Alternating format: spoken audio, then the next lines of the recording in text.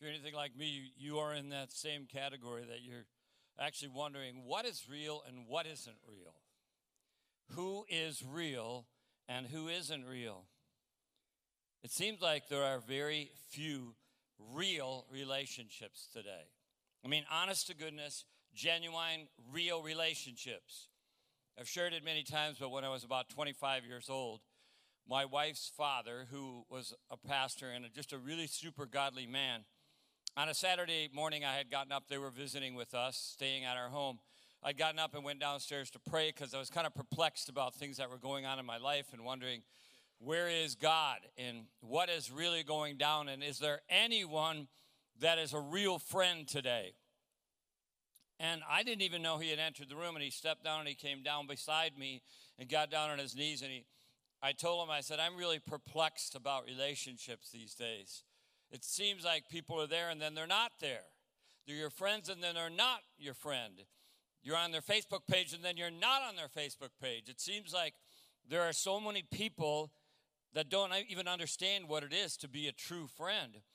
And my dad, my father-in-law, put his arm on my back and he said, you're young, you should learn this early on. You will not have very many true friends in life. If you find one, hang on with everything that you have. If there's one bit of advice that I could give to everyone at my age now, it would be this. Not everyone is your friend. Hang on to the one who really is. And this week I Facebooked some of my thoughts. I've been kind of Facebooking more of the things that I've been thinking about. And I was talking on my Facebook page about the fact that there are very few friends, and that I was preaching this Sunday on 3 chairs of relationships. And I said, it seems to me that the phrase that epitomizes our culture today is, the enemy of my enemy is my friend. Have you ever noticed how when people who supposedly loved you and they thought you were the greatest thing since candy, when those people leave your life, they don't just leave. It's a lot like a divorce.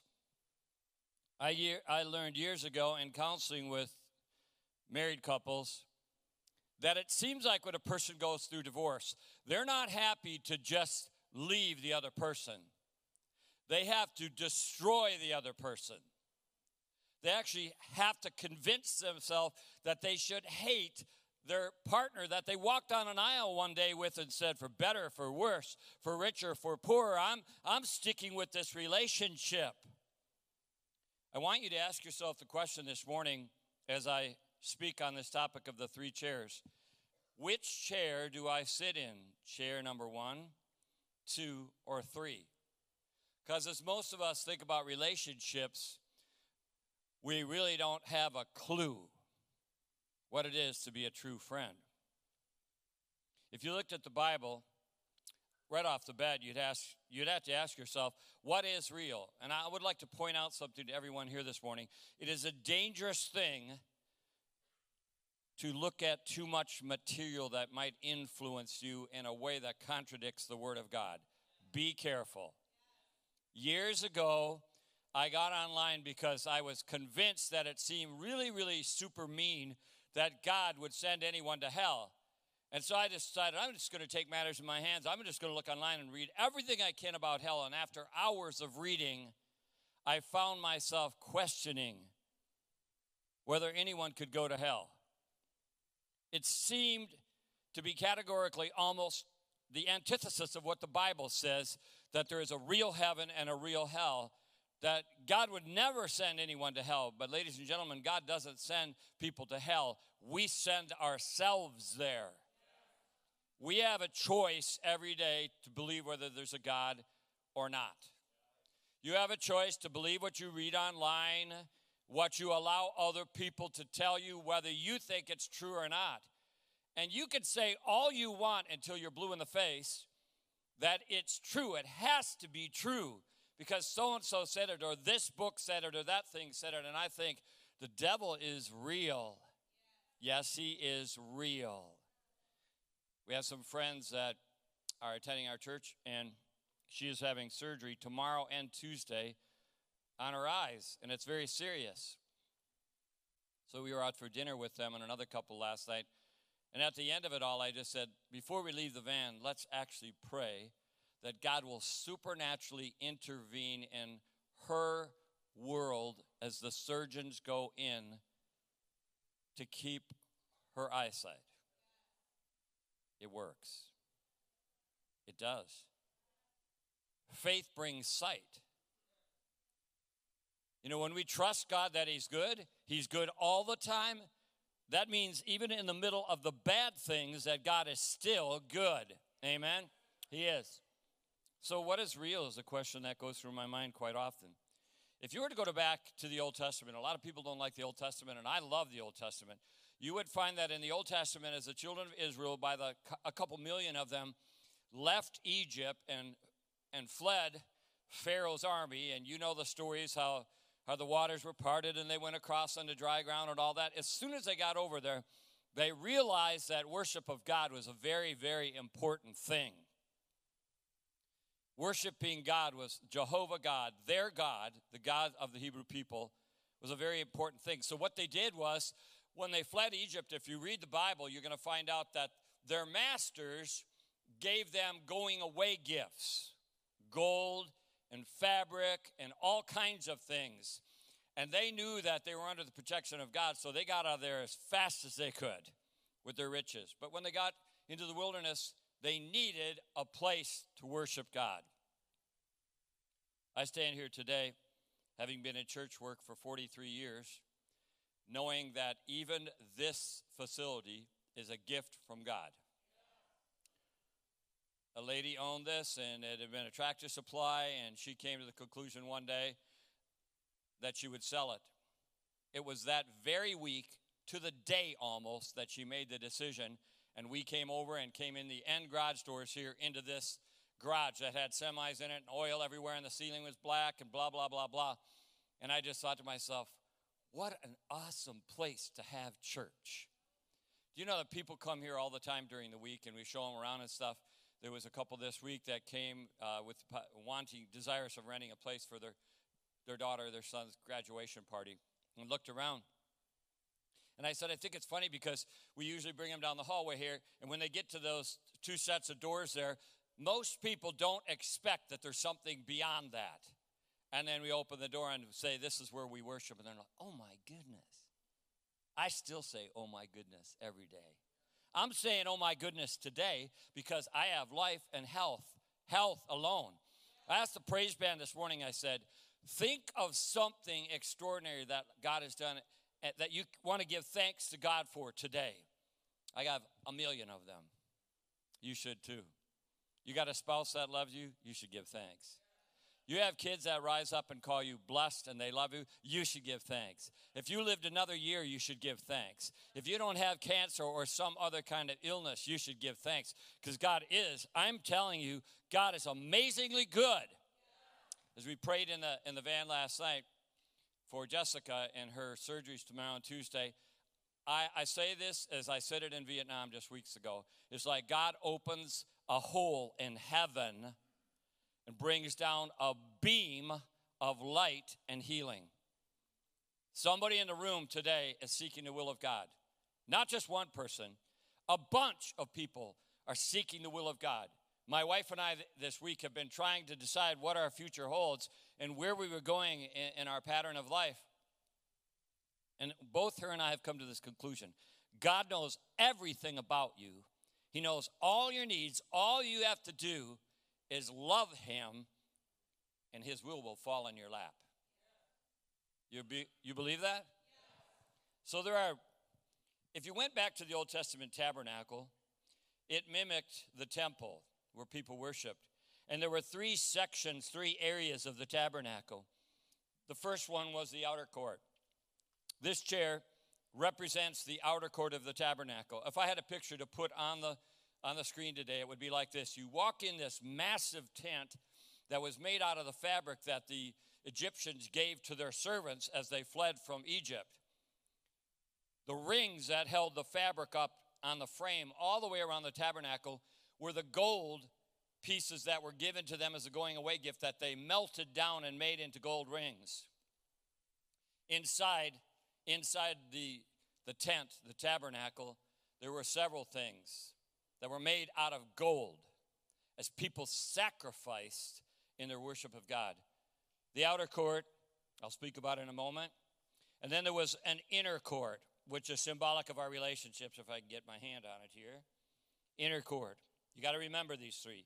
And the last place was a place that was for the holy priest himself, the priest that offered the sacrifices to God when he came down once a year on the Day of Atonement. So here we are. We're standing, looking inside of this massive tent, and we're looking at this area over here where the average everyday person could come and offer up sacrifices for their sin. It's pretty gross and gory today. I'm sure Peter would have been standing outside with signs. Don't kill the chickens. I noticed in my refrigerator this week, my wife had spent more money on eggs. Cage-free eggs. You don't want to buy those caged eggs. You want cage-free eggs. We're ridiculously spoiled. You go to Vietnam, they'll eat anything, including the cage. We're so spoiled. So if you entered the tabernacle, you would notice there's a place to offer sacrifices. That was actually for the average person. If you went further and you wanted to get beyond just the normal, I believe in God thing, you went into the inner court. This is the place where the person went beyond just offering a sacrifice and actually wanted to have a relationship with God. The place of koinonia, which means fellowship. It was a place of fellowship. And then this place here, the Holy of Holies, this chair represents the place that actually means total 1,000% dedication to God. I'm going to compare this to friends today. You have the outer court friends. They're the people that see you face to face and fake it. I actually hate you, but hi, how are you today? And then you go, fine. You're looking nice. She looks terrible. This is the inner court area where it's a friend that has gotten beyond all that surface garbage and managed somehow to interact with you. It may be your neighbor, it may be a person at work, it could be someone at church that just gets into your life in a different way.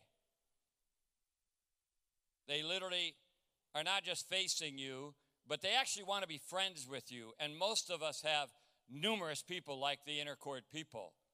They go beyond just the typical sacrificial, okay, everything's good between us, I love you, garbage. That means nothing. There are some people, very, very few, who sit in this chair. And by the way, I got these 3 chairs. I actually got 6 chairs at the estate auction, which is once a month over here. You should not go because then you'll take stuff that I want. I got 6 of these chairs for $50. 2 of them have arms on them. It's really cool, and we just spray painted them. If you know me at all, I'm a bargain hunter. We bought 4 vacuums this week. Because 2 people in our church, when they saw one of the vacuums I bought, they said, I need a vacuum. Where'd you get that? I bought Irene Vanderby a vacuum. She makes awesome sweet rolls and stuff for us. So I thought, she said she needed a new vacuum. Irene, when I tried it to see if it worked, it was spitting everything out. So I hope it works for you. I think it's pretty good, actually. It was almost new. By the way, on Thursday, it's the price that's marked on the stuff, the junk. On Friday, it's all half price. We gave away our mattress to Lucas a long time ago off the twin bed from my daughter's old room. I never got it back, and I really didn't want it back because I don't know what'll be on the mattress. But love you anyway, Lucas. Somebody's offended already now. That's offensive, Pastor. You shouldn't say that. I got a mattress and a box spring for $30. Like brand new. Don't go. Don't go. Okay, I got hung up on that. Now I'm lost. The Holy of Holies is a place you really don't want to go unless you are living the right way. There's a huge curtain that was made in front of the Holy of Holies that separated everyone from being able to get in there, because on the Day of Atonement, once a year, God came down as a spirit and entered the Ark of the Covenant, which was sacred, made out of gold. And that's where he dwelt for that day. And that was the day that the priest had prepared for all year to go in and offer sacrifices for sin. And it was a dangerous thing, because he actually picked up the curtain, crawled underneath the curtain in his robe with bells on it to offer the sacrifices, and people would listen to see if he was still alive. If the bells stopped ringing, they knew there must have been sin in his life. I'll get to that a little more in just a few moments. But I wanted you to understand where I'm going with this. The outer court is for workers. The inner court is for associations. And the Holy of Holies is personal. It's a personal encounter that you have. There's someone in your life that has become sacred to you, has stuck with you no matter what. They've got your back. That's this person. People could say they do, but in reality, they don't. And so this morning, I want to clarify it in this way. These are hirelings. These are servants. And these, which there are not very many, are friends. You're bored already. You're either a hireling, a servant, or a friend. You will fall into one of these categories. You must ask yourself, where do I fit? Who am I? And then you have to ask yourself this question: who should I let into my life? Who do I want to allow to influence me, my marriage, my kids, my life? Who should I let into my life? And the first chair talks about the hireling. Listen to what the scripture says. I am the good shepherd. The good shepherd lays down his life for the sheep. The hired hand, or the hireling, is not the shepherd who does not own the sheep. So when he sees the wolf coming, he abandons the sheep and runs away. Then the wolf attacks the flock and scatters it. The man runs away because he is a hired hand and cares nothing for the sheep. These kind of people are going to run the minute they're unhappy with something. The minute you disappoint them, the minute in some way you fail to live up to what they expected. I'd like to say this about marriage. Marriage is a long obedience in the same direction. When you take your vows, and by the way, you take vows. I am happy to say this morning, that we've had several couples in our church that are living together, because the culture tells us it's okay, just live together, experiment together, and see whether you want to be in this relationship or not. I say you will never know whether you love someone as long as you're having sex with them prior to marriage. You won't know. Sex will lie to you and say, oh, I'm just so fond of them. When in reality, it is driving you and drawing you to them. The hired hand, the hireling, knows nothing of a long obedience. As soon as the wolf comes, they're out. The Greek word for hired hand or hireling found here in John 10:12 is misthotos. It means a wage earner. It doesn't take very long to find out, if you're a business owner, who's with you and who's not with you. It doesn't take long at all. You'll find out because they demand. They're always making demands.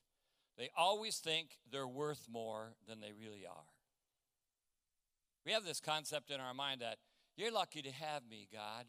It all sounds great on the surface. It's all fluff. Oh, praise God today. But the minute it gets tough, they're gone. They're on a different road. They're out of there. I would call them relationship hoppers. It is someone who travels from relationship to relationship, from job to job, looking for better opportunities to advance themselves. Listen, I would say this morning. If you tell me you can't find a job, I will tell you there is something wrong with your thinking. There are jobs everywhere. Everywhere I don't want to work at McDonald's. I don't want to do this. You don't want to work is the problem. You just don't want to work. Because if you wanted to work, you'd go down here and get a job. God would send you a job. There are everywhere. We live in the most prosperous time of this nation. This kind of person, the hireling, always promises they'll be with you, but as soon as they get hurt or offended, they are gone. I've watched this mentality all the way through my years. I kind of write it this way myself. If you pay, I will play and I will stay, but if you don't, I am on my way. If you pay, and I will play and I will stay, but if you don't, I'm on my way. That's the way it is in relationships and marriages and everything else. If you think for 1 second that marriage is easy, you're wrong. It takes work. People write to me even this week, I don't know what to do. I just feel like I just don't know what to do in my marriage. And I say this, love your spouse like crazy. Oh yeah. Even right now, if you think about it, you are extremely blessed to have somebody that loves you. Are you not? If you're sitting next to your spouse, you should look at them right now and say, I love you like crazy. Can you do that? No. This is what I see going on in the room. I'm not making this up. This is what I see going on. Love you like crazy, honey. Love you like crazy.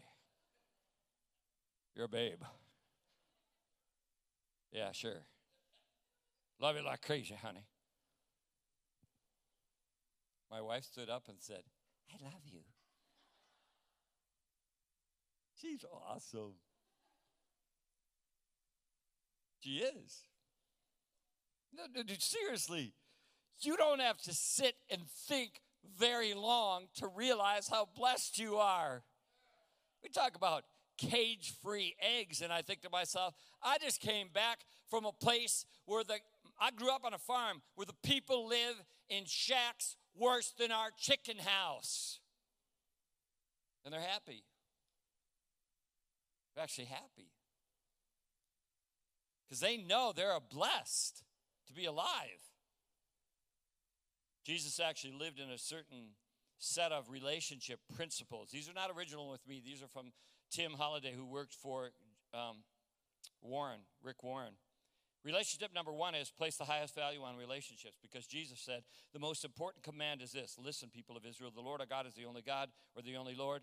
Love the Lord your God with all your heart, with all your soul, with all your mind, with all your strength. The second command is this. Love your neighbor as yourself. There are no commands more important than these. Yeah, relationship number 2 principle is love as Jesus loves you. A new command I give you, love one another as I have loved you. So you must love one another. Relationship principle number 3, communicate from the heart at all times. You know what we do? I'm sick of you. I'm blocking you. Yeah? Okay, seriously, I'm curious how many people, because there's a lot of Facebookers in here that Facebook all the time, and they're like, well, she blocked me. That witch. And she actually used to be a close friend. What in the heck did I do? You ever find yourself looking to see how many people liked your stuff? And you've notched them up now to servants? You see? They went from over here to over here to over here. Okay, I guarantee if you're visiting, you're thinking, this guy's a flake, it's supposed to be boring. It's not going to be boring. The other part might be true, but it's not going to be boring. You notch people up according to what compliments they make to you, or what things they give you, or that they don't disappoint you. But in reality, that's not at all like it is, because in marriage, it's not always going to be that way. It's not always going to be perfect. You stay with someone because they stayed with you. You will grow in your love. I promise you.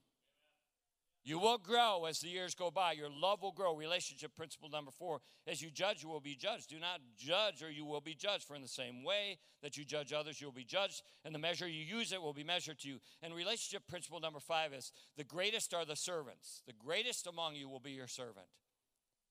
The people that you want to be around will be the ones that have no problem serving you, and that don't expect you to be perfect.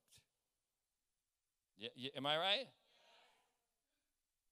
It's kind of hard to be mean to somebody. When we were in Vietnam, Ryan Pritchard said to me, yeah, I'm texting Dirk.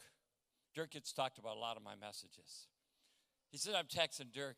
And he said, he's one of my best friends. And I said, well, he's one of my best friends too. That isn't even fair. No, the problem is this. When someone smiles all the time like he does, and is actually cordial, and actually doesn't stab everybody in the back, everybody wants to be their friend. There's a shortage of that today, is there not? Are you a real friend? Friends don't run from their relationships. Friends aren't looking for a reason to disqualify you, to block you or alienate you. They're looking for every way that they could possibly restore the relationship. That's what friends are. That's what they do. So, relationship number 6 is treat others as you want to be treated. This is what I think is the problem. Some of us have just not stayed with God long enough to know that He's good at changing things. I was counseling with some people this week and their mother, and the mother said to me, it's going to take a miracle for that marriage to stay together. And I texted back and said, and God is amazing at working miracles. You agree with me? All right, get a little Pentecostal here. Woo! How about a little charismatic? How about throwing up your arms, flailing in the seat, and just go, oh, Jesus. There you go. Okay. That will drive all the visitors away. Promise. So the second chair is the servant. How is this person different from the hireling? A businessman was once asked his Bible study group, how can you tell if you have a servant attitude? How do you know? If you are the servant person in the room and have the servant attitude. And the answer was, by the way you react when you're treated like one. Yes. By the way you react when you are treated like a servant. And I would go further and say this, because I still lead the praise band. My wife and I have a degree in music, so we've been doing this forever, and we're just so stubborn we don't want to quit because we love it. And it's passing down to our kids. My son Josiah is downstairs. He loves sports and he loves music. And so when I'm in praise band, I'm ripping on these guys to get better. Am I not? My granddaughter just screamed. She's going to be Pentecostal. You can tell. Some of you are looking up here like, you're goofy, Pastor. But when I'm telling everybody what to do up here, I'm not telling them what to do because I want to make them worse. I'm telling them what to do because I want to help them to get better. The problem with today is this. Everybody wants real. What's real? We just want real. We want a real pastor, and we've heard all these things. And we want a real friend, and we want a real wife, and we want a real husband. And the fact of the matter is, it is hard to tell what's real today and what isn't real. It's very difficult to tell what's real and what's not real, and I want to help you do that. There is a difference between the servant and the hireling. Big difference. The servant serves his master either voluntarily or by force. You can tell when somebody loves you in how they respond to what you say to them. You can tell. Are they doing what they're doing out of sheer duty and obligation, or are they doing it actually hoping to bless someone else? The scripture says, who then is faithful and a wise servant, whom the master has put in charge of the servants in his own household to give them their food in the proper time? It will be good for that servant whose master finds him doing so when he comes back. You know how the test of who the real servant is? They're doing it no matter whether anybody knows about it or not. Yes, yes, yes. Yes, yes. When I came back to the church yesterday morning, Vince was back from his long sabbatical away from us because he doesn't love us that much anymore. Or because they went down south where it's warmer, and I sometimes wish I was, because I'm old too. But they came back. I drove up to the church, and he was out there working, picking up trash in the place and cutting back plants and everything else. And no one would know that except I told you. I guarantee you this, he got blessed.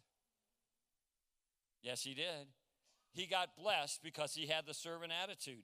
I was reading some interesting things about business today and leadership models.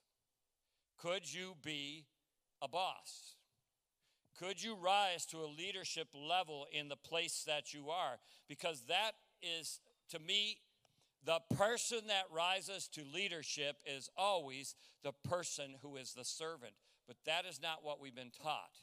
And I'm going to skip over reading all my notes because I was researching online. The fact of the matter is, it used to be a pyramidal style leadership like this.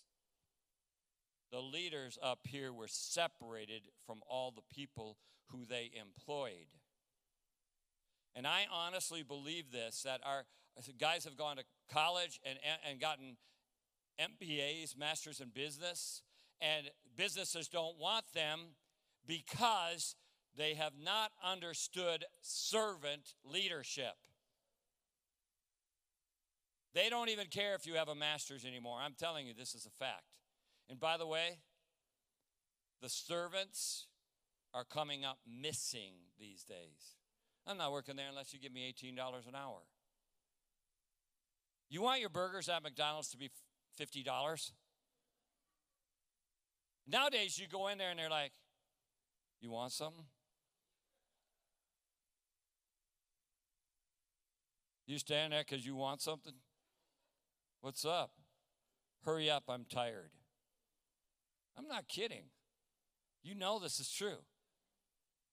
I think the whole leadership model is inverted to where it's like this now. Turn this thing around. You want people to follow, serve. Serve. Don't demand. Don't tell everybody, I'm not doing this unless I get paid.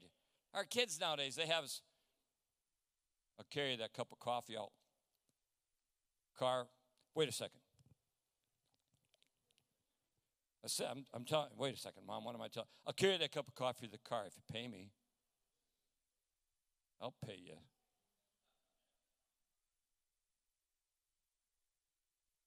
Yeah. Traditional style of leadership is changing whether we like it or not.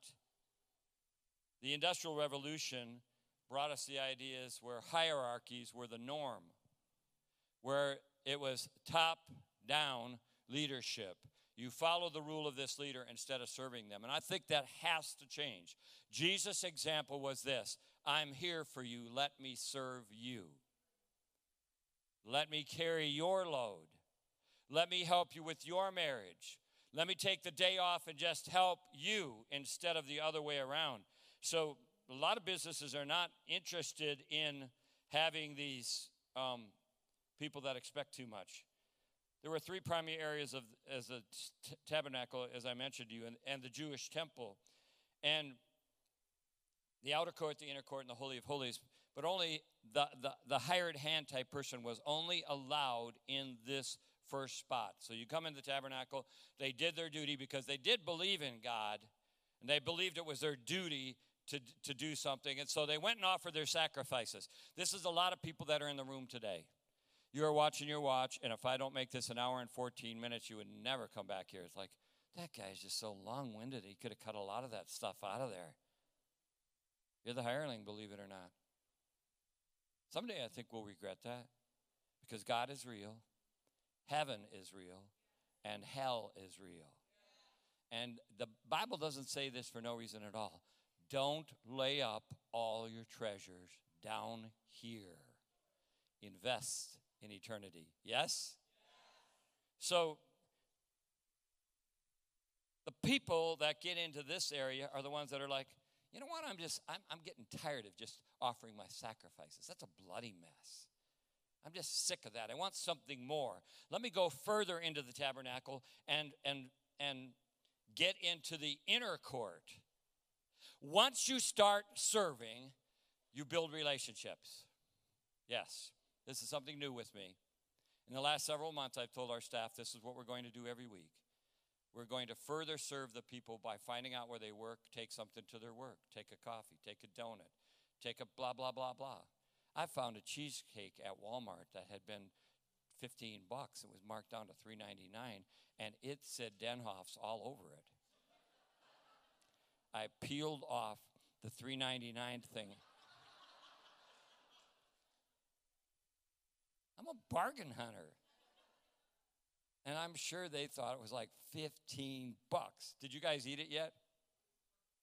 Partly God.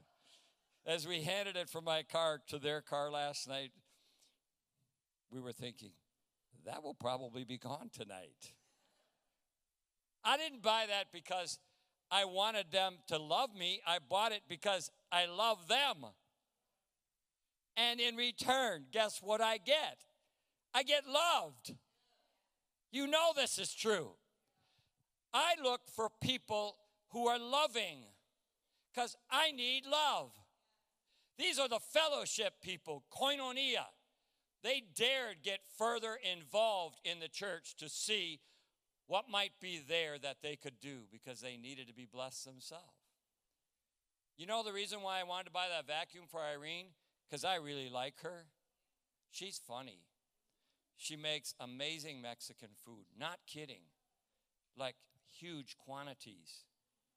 And she comes and helps make the sweet rolls over there. And she happened to be here that day when I said, man, look at this Kirby vacuum I got at the auction. Kirby's are amazing. This thing was like $30. My wife paid like $2,500 for ours when I was away one day. Not kidding. Kirby guy comes to our door and she calls me a little lady. When you get home today, hope you had a nice day. So when you get home today, just tell me, how much did it cost? So when I see a Kirby vacuum cleaner over there at the auction, it means a lot more to me because of what I've already paid. I want to be loved. You want to be loved. 1 Corinthians 3 says, if what he has built survives, he will receive a reward. If it's burned up, he will suffer loss. He himself will be saved, but only as through the flames. Do you not know that you yourselves are God's temple and that God's Spirit dwells in you? This person here comes to the realization that God wants them, that their body is the temple of the Holy Spirit, that they should go beyond this just offering your sacrifice. You'll get into heaven here if you believe in Jesus Christ and have made this commitment to him and have accepted what he did on the cross. You'll get into heaven. This person over here is going to actually have some rewards because they've served and they've enjoyed God and they've had fellowship. John 15 says that there is one weakness in being a servant. One, only one. I had to think about this for a while. There's one weakness in being a servant. It says, you are my friends if. I don't like that. I just want to be a friend unconditionally. You are my friends if you do what I command. There is a stipulation. I no longer call you servants because a servant does not know his master's business. Instead, I have called you friends, for everything that I learned from the Father I have made known to you. Now, I got to say this. Even this person will quit and split. Out of your life, gone. They're not even looking at me right now. Because all they think about is themselves. Everything's a business deal. Everything in life is a business deal. I'm not giving my time if I don't get paid. I'm not doing that anymore. People take granted of me. I'm not doing that because being a pastor, you might get called at 10:45 at night. I'm not doing this anymore. I'm done with this. And God says, that is not a friend. How do I get there? How do I get in that chair to be the friend? That's the third chair. It says in John 15 that you can't just be servants. You have to understand this. You must keep my commandments. That's the stipulation on being a true friend of God. See, only the high priest could go into the Holy of Holies. That almost seemed unfair. But I want to tell you something, that something happened, and we celebrate it in just a couple weeks at church. On Easter Sunday, by the way, we're going to have 2 morning services. You need to get a ticket today. You don't have to buy them. They're free. But we're doing a special kind of a musical thing with some acting and stuff in it. Easter Sunday, it's a 1-hour service. You can come to 9 or 11. Invite your friends to come. They won't be sorry they did. But the Greek word for friends is philos. Philadelphia, the place of love.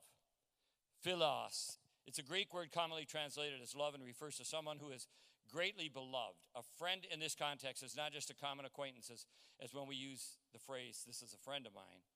A friend goes far beyond that. This person is somebody that you not only love, but you let be privy to private information in your life because you trust them. You have come to the conclusion with this person, they will not betray me, they will not turn against me, they will not leave me when the going gets tough. They won't say they love me, but never contact me, never answer me, never write to me, not respond to me. I don't even understand that mentality. But that is the mentality of our day and age. I don't need to talk to you if I don't want to. I don't need to answer you. You need to just sit and wait on me. And I think they're not a friend. Some of you are shaking your head yes because you know what I'm talking about. Do you even know how to be a friend? Seriously, do yourself a huge favor. Start serving so that you can prove that you love them no matter what. What happens if your spouse gets really sick and they can't work anymore and they sit at home? You need to ask yourself the question, who is going to take care of me? Hopefully you'll have someone who loves you enough to do it. They get in your private world. There are some people, I guarantee you, you do not want that person in your private world because down the road, listen to me, down the road, they're going to use private information to destroy you. You don't want them in your life. You don't want them in your church. You don't want them in your business. They are loyal to only number one. Number one is themselves. This person hopefully has gotten beyond that through servanthood. Ladies and gentlemen, listen to me. I know my time is finished in just a few minutes, but I need you to understand this. There should not be a single person, not even one, in the entire world that we would not talk to this very moment. Yes? Yes? There should not be a single person who you'd be so mean as to say, I'm not even answering them. You have any idea what that does to a person when they try to talk to you because they love you and you don't respond? What has happened to our marriages? What has happened with our kids that they won't even talk to us? Who does that to your spouse? I've experienced it this week trying to help some people who said they love each other, but there is no indication they're not even talking to each other. And when you sit with them and try to get them to communicate with each other, it becomes violent almost. And I say this because I've counseled hundreds of marriages. It won't last unless there's a drastic change. Their marriage will not survive unless there's a drastic change. You have to be able to talk to each other civil. Do you think that we know enough about each other in marriage that we could certainly find a way to split? Because we could. Very few people will get into this spot. I have one of them. My wife and I have one. For certain. That we're absolutely certain of. Because it's proved itself over 30 years. I worked in a church in Ohio for 9 years.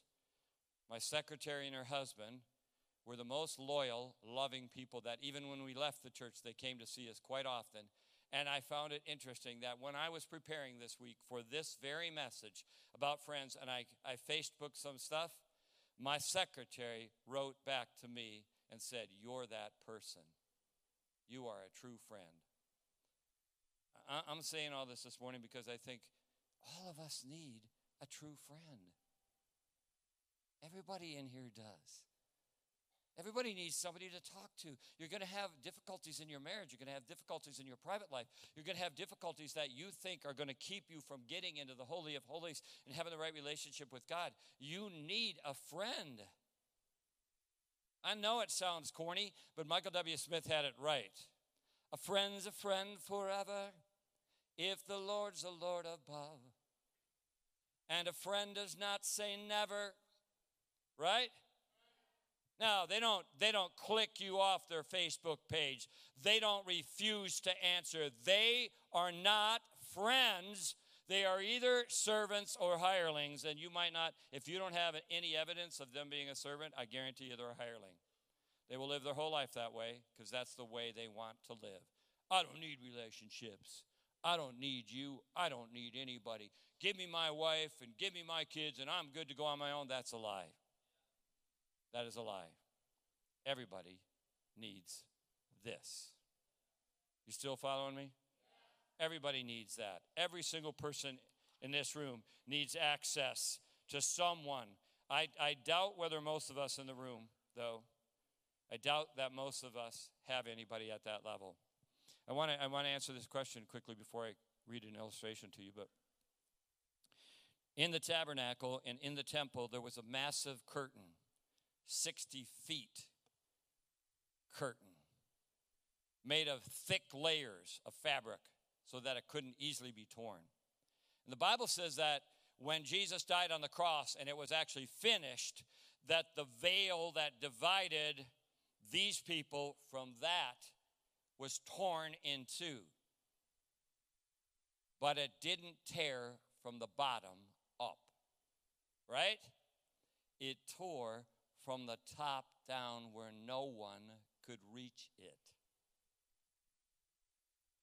God did it. He said, enough of this separation stuff. You are my friend. Woo! Hallelujah. That makes me want to jump up and down and shout and sing in tongues. I don't speak in tongues, but makes me want to. Has that even gripped you? Easter's my favorite time of the year because we all get to resurrect just like Jesus did. If you know Jesus as your Savior, you're out of here one day. He is coming to take us home to be with him. And I am convinced that many people that I face, because I look at your faces every Sunday, of the 300 people sitting in this room, I look at your face and I can see some of you don't even have a clue. And you're actually wondering why you don't have that. Because you don't have a clue about what Jesus has done for you. You got something to be thankful for this morning? Oh, God, I have something to be thankful for. God, you are in control of everything. You tore the curtain. You tore the veil so I could have access to God. A true friend will always have access into your life. And it'll take a long time to prove they're a true friend. A long time. Years. Now in closing, I read an illustration this week that made me very sad. Because it reminded me of my scenario, actually. A pastor pastored for 42 years. And at the end of his time, when he was in his 60s, a true story, another pastor in the community really thought that he should be out and this other pastor, should get to pastor that church. And so he talked to his synod about it and everything else. And they said, no, that guy's been pastoring for 40-some years. He's been very faithful. We're leaving him there. These are the last years of his life. And the other guy wanted to do or find anything he could to get him canned. And so when this pastor that had pastored all these years found out that his wife was actually dying and she was bedridden and would not live much longer, he became her servant every day. Every day he would have to take her to the shower. It reminds me so much of my father-in-law, who every day, Becky's mom found out in her 40s that she had a brain tumor and it paralyzed her. And I saw it. I saw my father-in-law. He took my mother-in-law bodily and picked her up and carried her in to the shower and put her on a chair and stood in the shower and washed her hair and washed her and everything else until she passed. Thank God for that kind of dedication and servanthood. A man that doesn't leave because the going gets tough. Amen? It stays by your side. Well, this pastor that I read the story about, 42 years of pastoring, his wife is dying. He became despondent. He had not smoked a cigarette, and if you're a Baptist, you don't smoke cigarettes. A lot of people in here are not Baptists. And I could care less if you smoke cigarettes. It doesn't affect me at all. Other than the fact I don't want to be on a plane with you or in a car with you because I hate the smell of cigarette smoke and I get a headache. That's another whole sermon. Well, we were in Vietnam, and you just got to be there. It's amazing place. We're walking down the street that is just covered with tourists and stuff, and we go in to eat at this place, and we sit at an outside table, and they light up their cigarettes, and I'm like, Jesus. I looked over at him and like, get out of here. Okay, I've lost track. Guy hadn't smoked a cigarette since he was 21 years old. He was despondent. He was downtown. He went into a party store and bought a pack of cigarettes and took them out and lit up. That other pastor saw him do it and contacted his synod and said he should be disqualified. Preachers don't smoke cigarettes. And they said, we have no evidence that he smokes. Just knock it off. So the other pastor, took it upon himself to put his hunting camouflage on day after day and recorded with his video camera from the woods behind the pastor's house him smoking on his deck. You say, that's the stupidest thing I've ever heard. Ladies and gentlemen, listen to me. We are just like that. We look for validation on discrediting and disqualifying others and forget of the grace that God has rained down on us. Am I right? Who wants a bunch of hirelings in your life? Yes, servants are great, but all of us need a